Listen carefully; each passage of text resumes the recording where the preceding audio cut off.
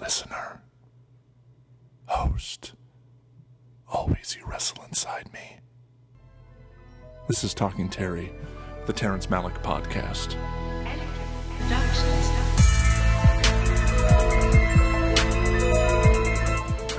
And I'm your host, Paul Beer, aficionado of Terrence Malick's work, fan, completionist, and I don't believe there is another Terrence Malick dedicated podcast. I'm trying to decide if I should have sound effects, like the rustling of wind through fields of wheat. Whispered voiceover. Should the whole podcast be whispered? We'll see. We'll see. Let's start by talking about Terrence Malick's new movie, which has just been announced. Will be showing at TIFF, as well as Telluride, I believe, after premiering at the Cannes Film Festival, where it fetched a pretty penny, especially for a Terrence Malick movie. So before I talk about the trailer, which is out now, I'm going to talk about. First of all, I'm very excited to see this movie. People have been calling it a return to form, something more akin to Thin Red Line or Tree of Life than the things that he's been doing lately, even though I enjoyed Song to Song. Knight of Cups less so, but we'll talk about that. Anyway, the movie A Hidden Life has been picked up by Fox Searchlight for a reported $14 million. This is a lot of money, and this is notable because I believe, and let's keep in mind, and going forward with this podcast, we need to keep this in mind. I don't know what I'm talking about. I'm not an insider. I'm not, wheeling and dealing here, but I believe this is the first acquisition by Fox Searchlight, the first major acquisition after the Disney merger. So Disney bought Fox, 21st Century Fox, and all of its subcategories, sub-labels, for billions and upon billions of dollars. And there was some worry that this was going to spell the end of things like Fox Searchlight, some of the more independently minded or experimental wings of the company. And then they go out and spend $14 million on a Terrence Malick movie in this year of our Lord, 2019. It was surprising because his previous two movies, the aforementioned Song to Song, which came out 2 years ago, and did that come out last year? Let me check a look. And Knight of Cups made a combined box office total worldwide of a little over $1 million. Song to Song did come out in 2017. Can confirm. I'm going to be doing very little research for this podcast. You need to know that right off the top. So the last two movies, Song to Song, Knight of Cups, combined for a little over $1 million. For comparison, a fully detached house in Toronto, the average price is currently $1.23 million. So the combined worldwide box office totals of these two movies would not be able to buy you a detached home in Toronto. Now, this is not to say that A Hidden Life is not going to be a huge hit. It may be. This is the same company, Fox Searchlight, that acquired and distributed The Tree of Life, which is sort of his last big splash, nominated for Best Picture, Best Director. Even that made $13 million. I always had in my mind that The Tree of Life was some sort of big hit. I don't think it was. I mean, it wasn't. It made $13 million. Maybe that's great for a movie of that's that esoteric, but that had to have been a very expensive movie to make. It has Brad Pitt and Jessica Chastain in it. Made $13 million. So I think that it's notable that Fox Searchlight is using some of that Disney money, some of that Disney bankroll to invest in something like this. And that shows, I think, two things. One, they have a lot of faith in it. They think it's really good. They think it's going to be a Best Picture nominee, probably. And two, I wonder if they wanted to show that they were still in that business, and they're still in the business of prestige movies with well-known directors. Now, I know we're going to be talking about this for a long time. This is a long way off. Also, the Oscars are a fraud. They're not an indication of quality at all. However, I think if I'm going to lay down my prediction here, we're going to look at Terrence Malick and Quentin Tarantino potentially being nominated Best Picture, Best Director, neither of whom have won Best Director. I wonder if this is going to be Fox/Disney's, big push and attempt to get Malick an Oscar. It fits a narrative. He's been at it a long time. He is not a young man. It's an important topic. It involves fascism and the standing up, what the cost of that is. And unfortunately, that's a really poignant or relevant topic in today's day and age, unfortunately. So yes, so that's A Hidden Life. We just got the trailer for it, and what can I say? I'm all in. I'm hosting a one-man Terrence Malick podcast, so of course, I'm going to be in. The images are beautiful.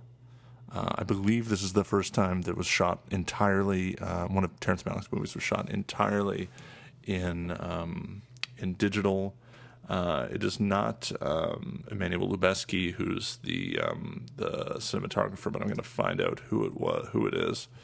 But it looks gorgeous. I mean, it's that beautiful widescreen images, anamorphic widescreen. It looks exactly how you would anticipate a Terrence Malick movie to look. And for some people, that's a good thing. For myself, it's a good thing. For some people, that's a bad thing. People say, oh, well, I have seen this before. This looks like a perfume commercial, which is something that we'll talk about a little bit later. But to me, I mean, it's just manna. It just looks incredible. And by all accounts, it's a very powerful movie, and the reviews coming out of Cannes are excellent. Apparently, the cinematographer is Jorg Wintmer, who I believe worked with Emmanuel Lubezki. In any case, this is going to be a very interesting period of time as the movie rolls out. It's not released until December, but it is my hope to go see it next month. I have no connections. In fact, my only previous experience with seeing anything at TIFF, I've seen a few things here and there, but a few years ago, I was very, very briefly in a short film called 5 Short Films About Technology, which you can check out somewhere, I'm sure. And I was very fortunate to be a small part of that, and I was very fortunate to that was shown at TIFF. I was very fortunate to get a press and industry pass. Now, if you have not ever had a press and industry pass, hoo boy, it's magic. You just roll around with that lanyard, you flash it, you go in. They have different times. Some of these movies start at like 9, 10 in the morning. There's no like trailers or ads before the movie. It just starts. They tell you what time the movie is going to be done, like exactly what time. Listen, if there are people out there, press industry people, who are jaded by this, they're listening to me talk about this, fine. It was a vision of what movie going could be. Anyway, this was the year of Voyage of Time at TIFF. So there were 2 versions of Voyage of Time playing. There was the 40-odd-minute IMAX version, narrated by the aforementioned Brad Pitt, and then there was the 90-minute Voyage of Time Life's Journey, I guess is the subtitle, narrated by Cate Blanchett, which is the one that I saw. I later saw the IMAX version, but I used the press and industry pass to go see the 90-minute version, and I'll tell you what, I'm very glad I did, because not only is it a gorgeous, moving movie, it is apparently fallen off the face of the earth and unable to to be seen. It was never released, really. I think it showed at some other film festivals. There were some other one-off screenings, but it never had a home video release. It was never shown. It never had a wide release. That was my chance to see it, and I'm glad I did. So I'm hoping that I'm similarly going to be able to weasel my way into seeing A Hidden Life at TIFF. So if you are listening to this and you can help me out, get at me, because I want to see this movie at TIFF. Although, you know what? With the amount of money that was spent on it, I suspect that it's going to have a reasonably wide release. It's not going to be, the Avengers, but it'll probably be a sizable release. You'll be able to see the movie. So that's that. So the trailer is out now. It looks magnificent. And I think that my hope for this podcast is to eventually go through the filmography, talk about each movie, have guests on, where we will talk about starting from the beginning. Now, he hasn't made that many movies. He's had a prolific period of time in the past almost 10 years, 8 years since the Tree of Life. But still, Terrence Malick has not made that many movies. He has also become less of a recluse, although by all accounts he was not a recluse in the J.D. Salinger or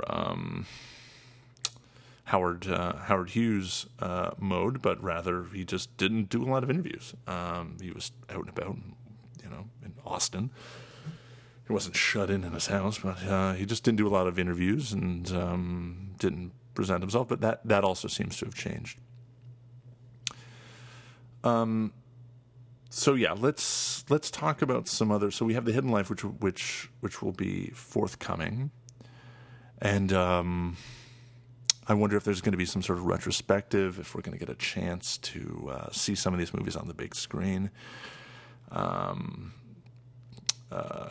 I hope so, especially if this is making a splash. He's also apparently, and if anyone from the Facebook group One Big Soul, which is the Terrence Malick Facebook group, which I have to imagine is going to be the main demographic for this podcast, he's working on a movie about the life of Christ now, and who knows when that's going to be seen. He's known for an infamously long post-production process. I remember going to see Knight of Cups and noticing that there were ads in the background in the Hollywood scenes for Ted, the first movie Ted, billboards, and Ted 2 was already out in theaters by the time I saw it. He takes his time. Meticulous, takes his time. But in addition to becoming more prolific surrounding movies, relatively more prolific. I mean, he's not Mark Duplass or something like that. He's not churning, or Steven Soderbergh's not making these things at a healthy clip. But for him, he's picked it up. In addition to that, he has also dipped his toe into the world of advertising, which is interesting because I think, and a lot of other people think, that modern advertising has co-opted so much of his imagery, so much of his technique, that now his movies get accused of looking like perfume ads, where I think it's perfume ads who have copied and aped Malick, and things like Thin Red Line, Tree of Life, New World, that kind of thing. That style of editing, that kind of floating camera, magic hour, quick, impressionistic voiceover kind of stuff. This is notable because a few years ago, Terrence Malick, and I'm sorry if this is old news, but this is the first episode, made an actual perfume ad. He made an ad with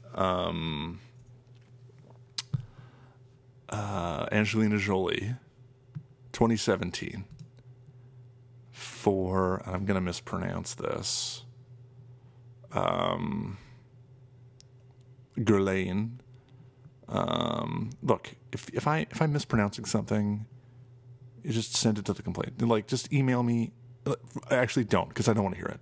I do not want to hear it.